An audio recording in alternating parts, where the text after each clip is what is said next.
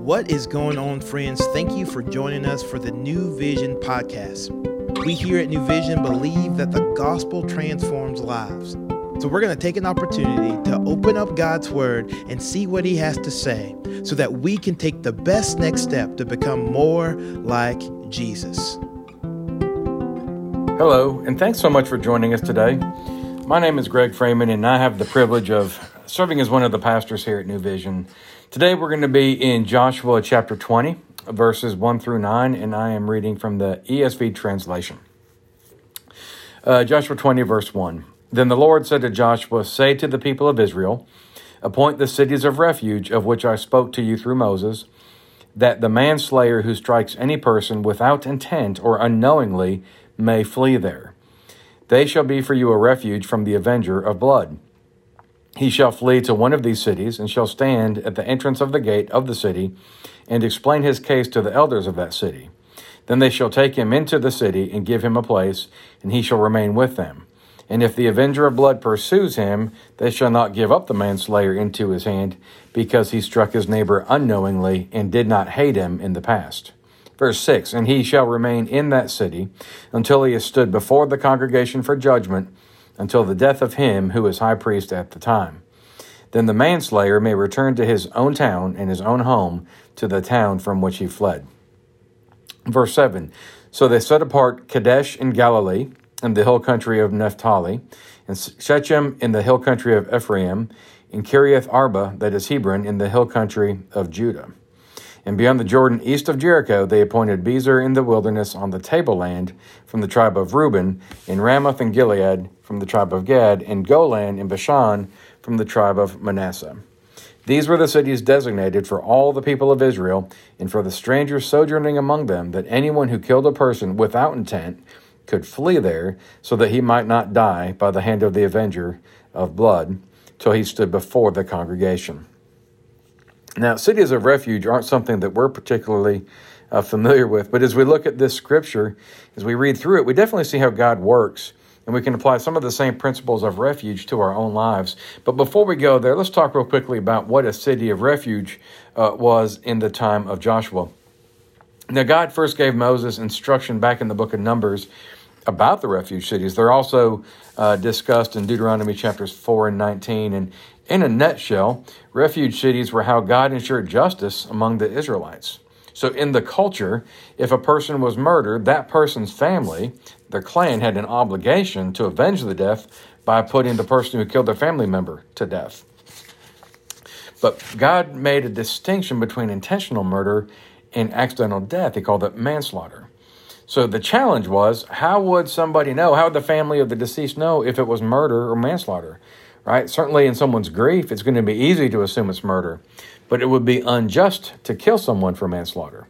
So that person who committed manslaughter, they were to find their ways to the gates of a city of refuge. They were supposed to go to the city gates, and there the elders would meet. That's where they would meet to decide legal cases. And at the gates, the person would explain to the elders the situation, and the elders would investigate the circumstances. So it was kind of the trial. And so if the elders found that person guilty of murder, they would have him executed.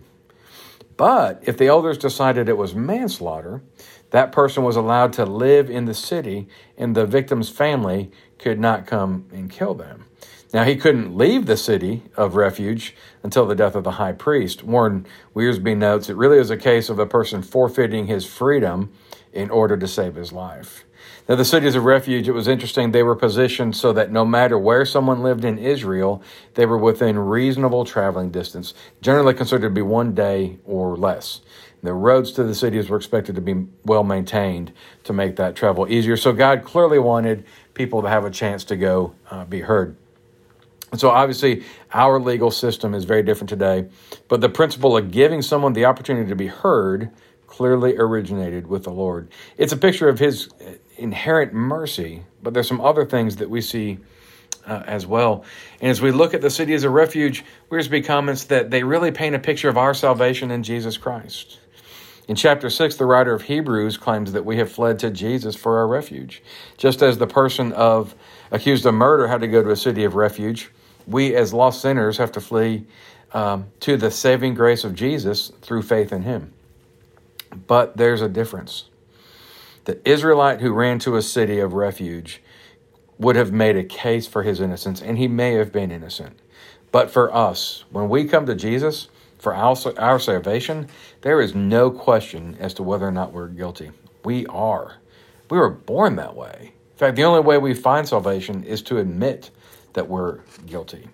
The only way you get saved is to admit your guilt and ask for God's mercy. Another difference is this. If the person left a city of refuge prematurely before the death of the high priest, they were open to being caught and killed. But when your refuge is in Christ, it is unconditional. You're forever secure. There's something else in these verses a little bit deeper that's really interesting that we can think about. In verse 2, the Lord repeated to Joshua what he told Moses, and that is to establish the cities of refuge. Now, Numbers 35, chapter 35, verse 6, God specified 6 cities. Book later in Deuteronomy 19, God says 6 cities, but he gives a little more. In verses 8 and 9 in Deuteronomy 19, Moses writes, "And if the Lord your God enlarges your territory, as he has sworn to your fathers, and gives you all the land that he promised to give to your fathers," this is verse 9, "provided you are careful to keep all this commandment, which I command you today, by loving the Lord your God and walking ever in his ways, then you shall add 3 other cities to these." So in verse 8, Moses talks about the opportunity for God to expand the land that he's given the Israelites. But there's a condition. Listen to verse 9 again. "Provided you are careful to keep all this commandment, which I command you today, by loving the Lord your God and by walking ever in his ways." So here, Moses sets a condition. And then this is what happens when the Israelites meet that condition. If they walk in his ways, they're going to get another 3 cities. God is saying through Moses, if you love me and you obey me, I'm going to give you 3 more cities of refuge for a total of 9. Now remember, these cities of refuge could save someone's life. Now, nowadays, for us, it's probably hard to think about manslaughter and accidental like that. But if you're working in a primitive agrarian economy, you're working away, maybe trying to cut down a tree with a stone axe head, and that axe head comes flying off and kills the guy next to you. Well, you've got a problem. That guy's family is honor-bound to kill you. So to save your life, you got to take off. You got to get ahead of that clan. You got to get to a city of refuge. And if you're running for your life, you probably want as many safe havens as possible.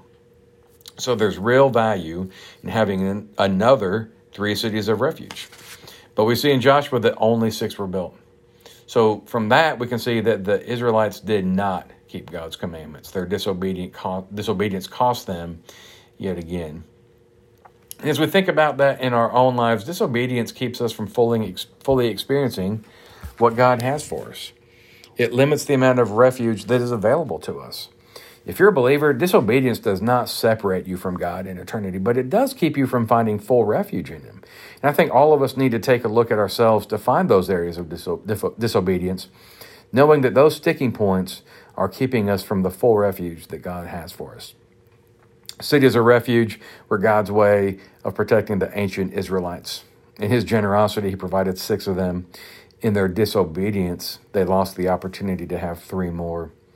So the question that we have to ask ourselves is, what disobedience in our life is limiting our refuge in God? And as we ponder that, we need to keep in mind the great thing about the Lord is that His love, His mercy, as children of His, all we need to do is confess and humbly seek ways to be obedient to Him.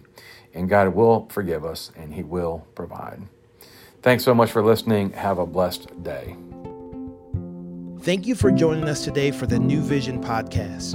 We hope that you have heard a word from the Lord and that you can better walk today in light of God's word. To find out more information about New Vision, we would love for you to follow us on Instagram at New Vision Life or look us up online at newvisionlife.com. And as always, we look forward to seeing you tomorrow.